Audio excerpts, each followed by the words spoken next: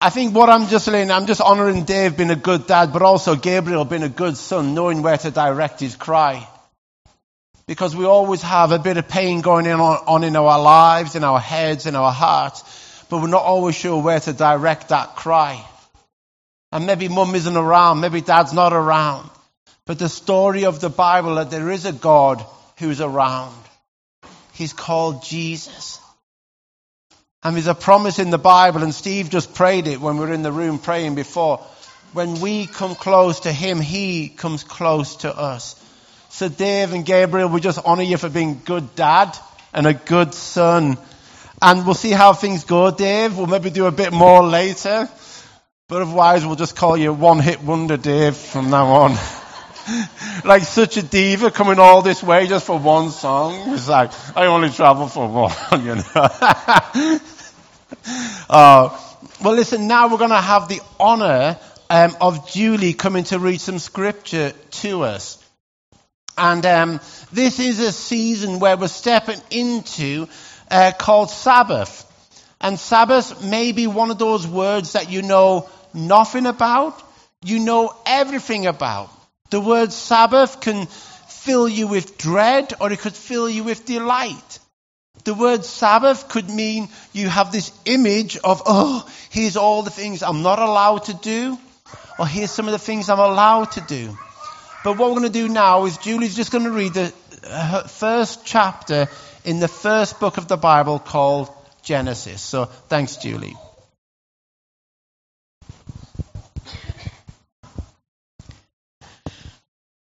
In the beginning, God created the heavens and the earth.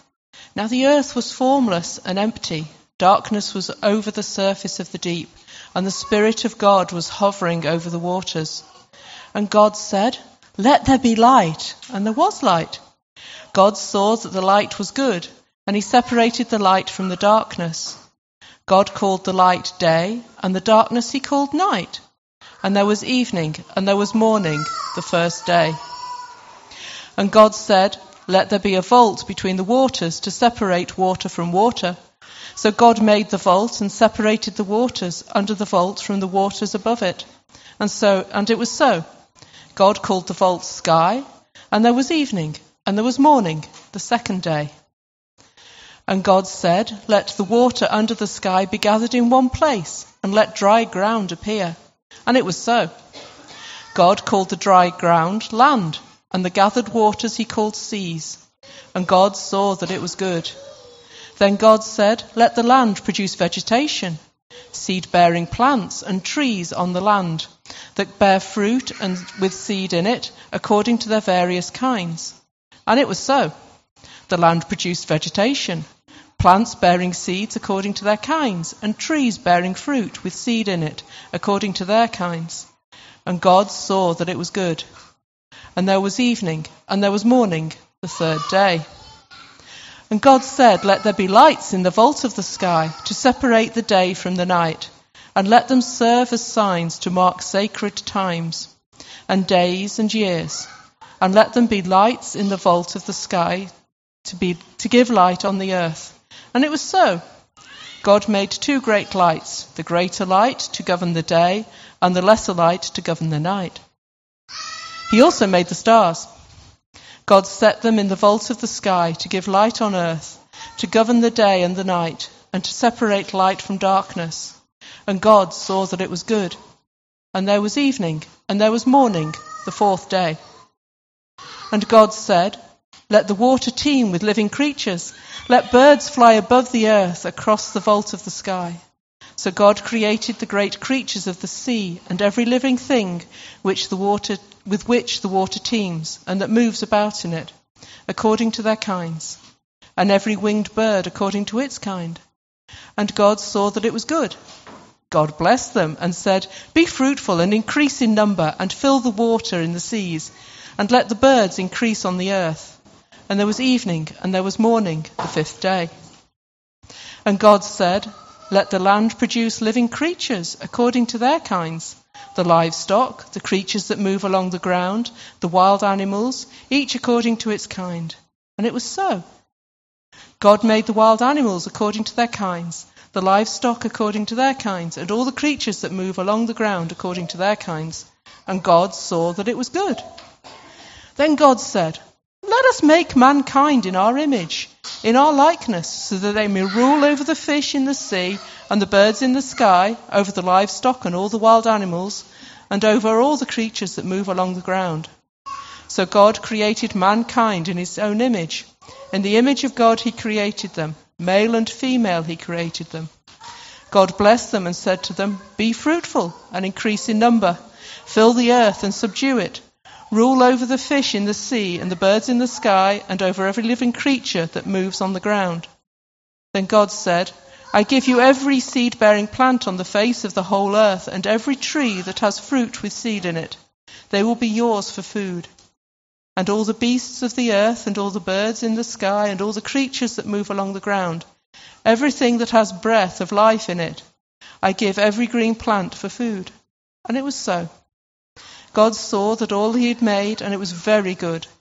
And there was evening, and there was morning, the sixth day. Thus the heavens and the earth were completed in their vast array. By the seventh day, God had finished the work he'd been doing. So on the seventh day he rested from all his work. Then God blessed the seventh day and made it holy, because on it he rested from all the work of creating that he had done. Thank you so much, Julie. And as we hear the creation story unfold, I nearly want to put music to it, because there's a beautiful rhythm, and if not a dance, to this creative story unfolding. And as part of the story unfolds, we have this beautiful moment at the end where God is pleased at the end of each day, and at the end he sits back and he rests as well. And I wonder, as part of us, for our helpful understanding of what the word Sabbath means, is sometimes us forgetting the former and taking on the new, or being refreshed in that. I think it's just a stunning moment when we, in the context of the world that we live in, where so much of it is go, go, go, we hear that God resting. And I was a little nervous today by starting with letting you know some of the things that are happening in the season ahead at Carlisle Vineyard. Because I don't want you to hear, hey, we're getting busy. I do not want us to be a busy church. I don't want us to be a busy people. I want us to be a people who are keeping in step and walking with Holy Spirit. So I just wanted to put that little moment there. We hope that everything that we're putting into place is life-giving. A place that we can receive life, but also give life as well. And these other things which were got in pipeline as well, that would love to talk about you in the next few weeks as well. So when I think about Sabbath, I often think that this is one of the most misunderstood and concepts in Scripture. And there's also a little disclaimer here. I feel a little bit maybe more qualified to speak about synchronized ice skating in the Russian Federation in 1980s. So I'm letting you know that I am learning in the whole thing of Sabbath. I'm at times probably disobedient in the things of Sabbath, and hypocritical in the moments of Sabbath. Is there any base that I haven't covered there? I've probably, when I look back in my own life, I've probably overvalued Sabbath and I've undervalued it.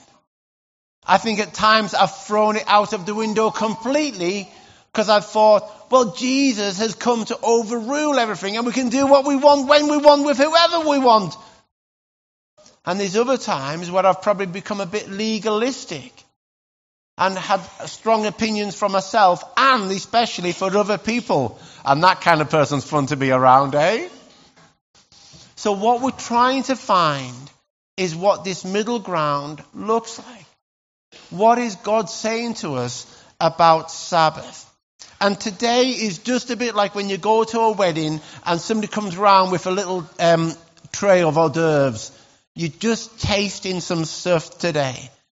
Because we started Reset on Wednesday night, and it's not too late to sign up to Reset. Reset is happening on every Wednesday night between now and Easter, apart from half term. And this is just a group of people who are serious about one another, serious about loving Jesus in the city, and serious about wrestling out some of these themes. So Shelley did a brilliant job on Sunday. We're all around the table with tea and coffee and the best cake ever. And she introduced the themes of Sabbath. And John Mark Comer helpfully breaks Sabbath into 4 aspects. Stop, rest,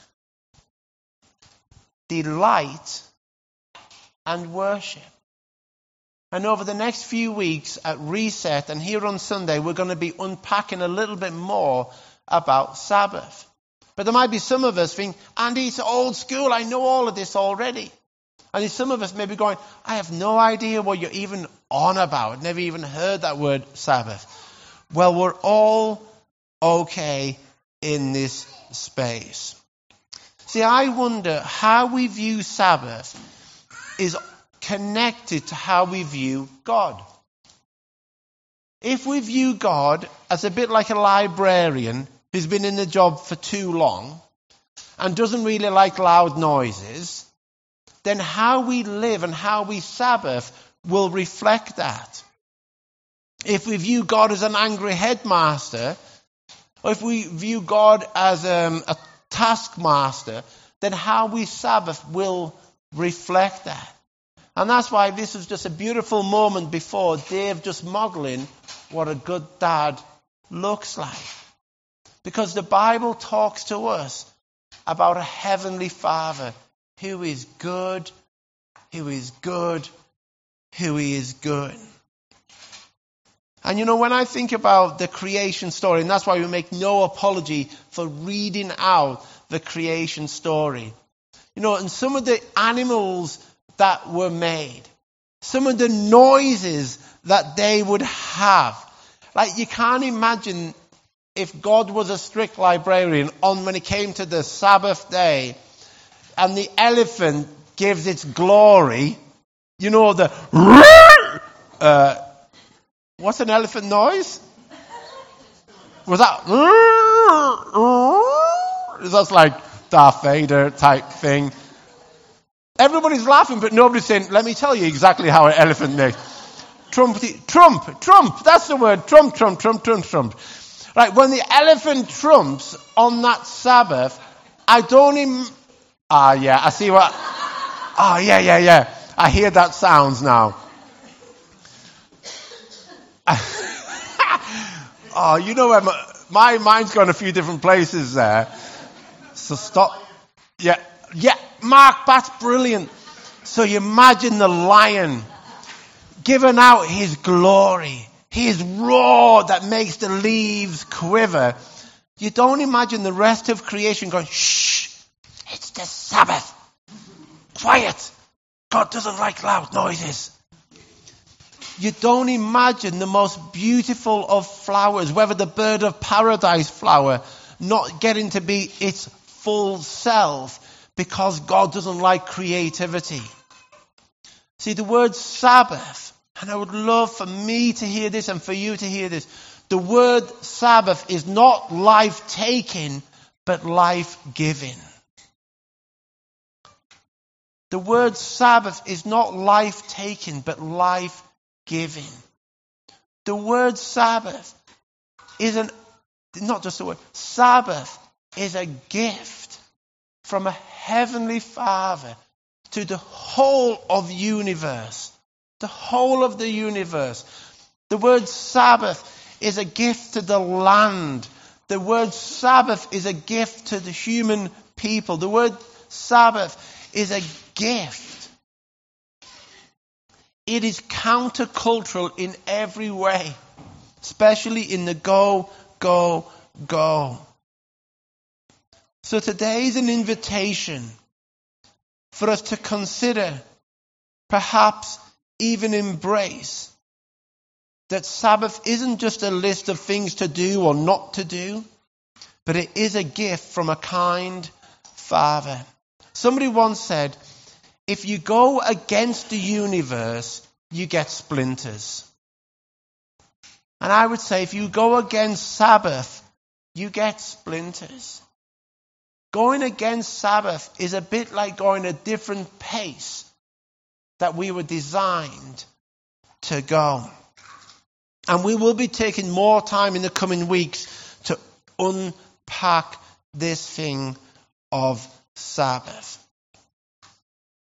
But I would like you to consider that Sabbath is a gift.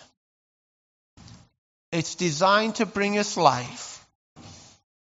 And it's heavenly permission for us to stop, to rest, to delight, and to worship. Sabbath is not made for the rule keepers. It's made for us. Jesus was the one who would often get the religious leaders of the day their heckles up. One day, so he says this in Mark chapter 2. One Sabbath day, as Jesus was walking through some grain fields, his disciples began breaking off heads of grain to eat. But the Pharisees said to Jesus, "Look, why are they breaking the law by harvesting grain on the Sabbath?" These Pharisees were all about rules. They were all about keeping rules for themselves and especially for other people. So they weren't following Jesus to learn. They were following Jesus to catch him out and other people out. And as soon as they saw something, they were like, aha, look, why are they breaking the law by harvesting grain on the Sabbath? Because they thought the Sabbath was lifeless. Jesus spoke. Haven't you ever read in the scriptures what David did when he and his companions were hungry? He went into the house of God and broke the law by eating the sacred loaves of bread that only the priests are allowed to eat. And he gave some to his companions. Then Jesus said this to them: the Sabbath was made to meet the needs of people and not people to meet the requirements of the Sabbath. So the Son of Man is the Lord, even over of the Sabbath. So the Sabbath is not this list of rules that you're not allowed to do. It's not about things that you should be doing. It's about stopping.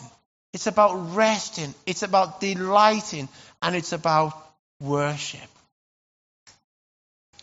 I think part of our challenge we want to reflect on is this kind of comes down to whose voice or what soundtrack are we listening to?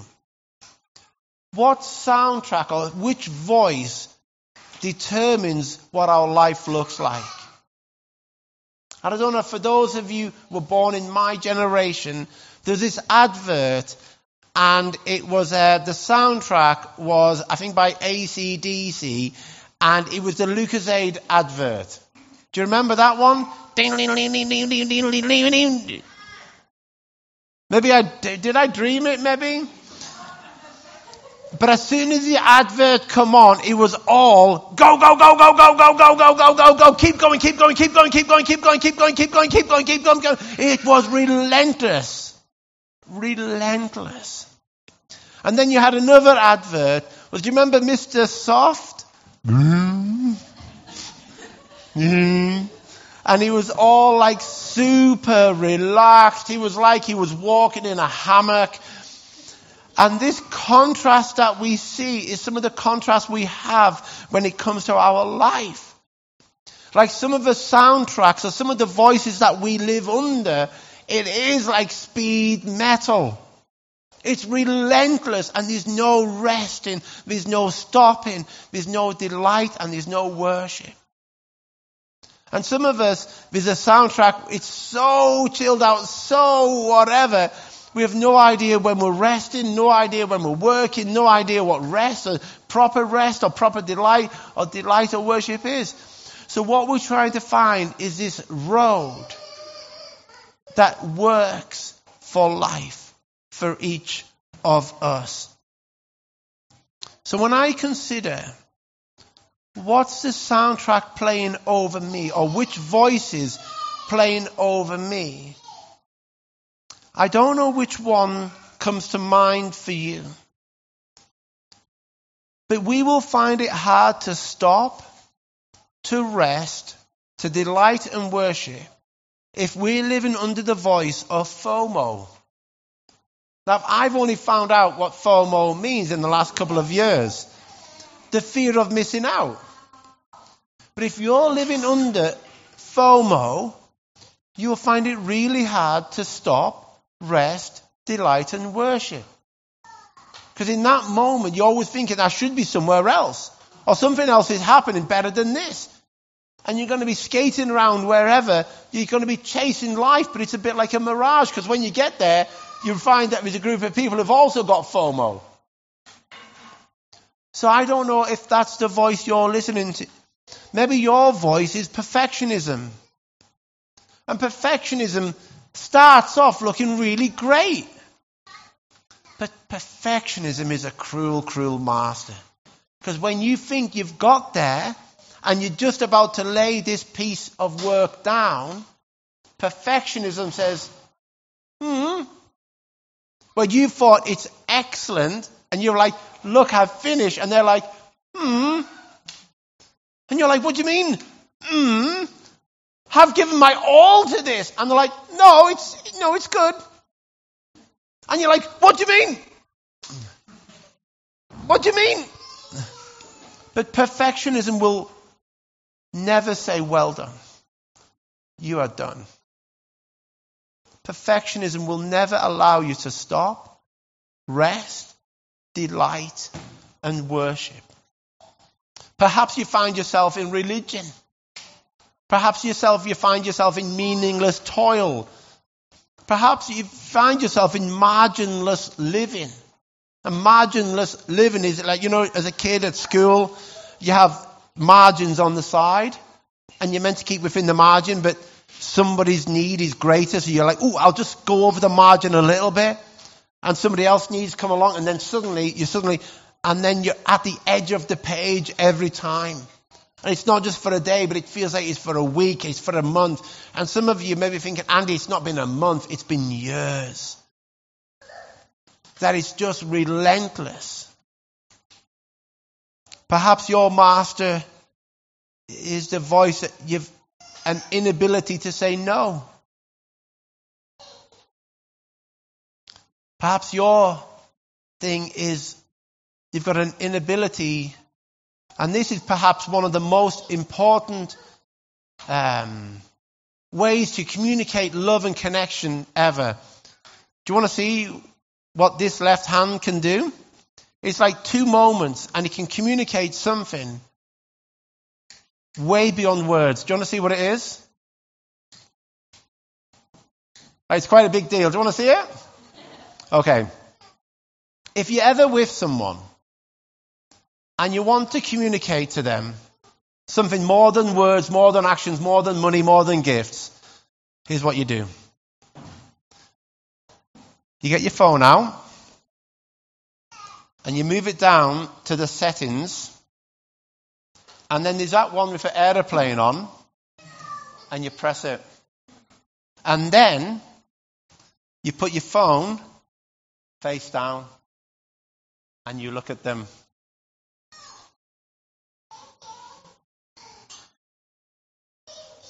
Because what you're saying in that moment, I am here for you.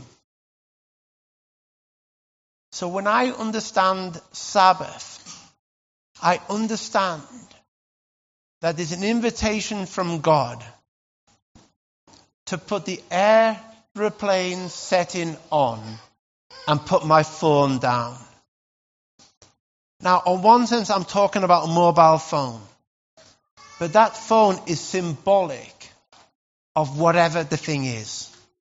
Does that make sense? So Sabbath is about airport setting, face down, so that I can turn my face fully to stop, to rest, to delight, and worship. So I want to declare over you, with the Heavenly Father's voice, and it says this: come to me. Put the airport setting on. Put your phone face down and turn your face to me. And I will give you rest. I will teach you to walk in a rhythm of work and rest, delight and worship. Learn from me a new, unforced rhythm of grace, where work and rest complement each other, where delight and sleep hold hands, where worship oozes from the very core of who you are. You know, in the Jewish tradition, their day does not start at 7 or 8 a.m. It starts the night before. And they start with sleep. They start with rest. And I wonder how much we've lost in our materialistic go, go, go context.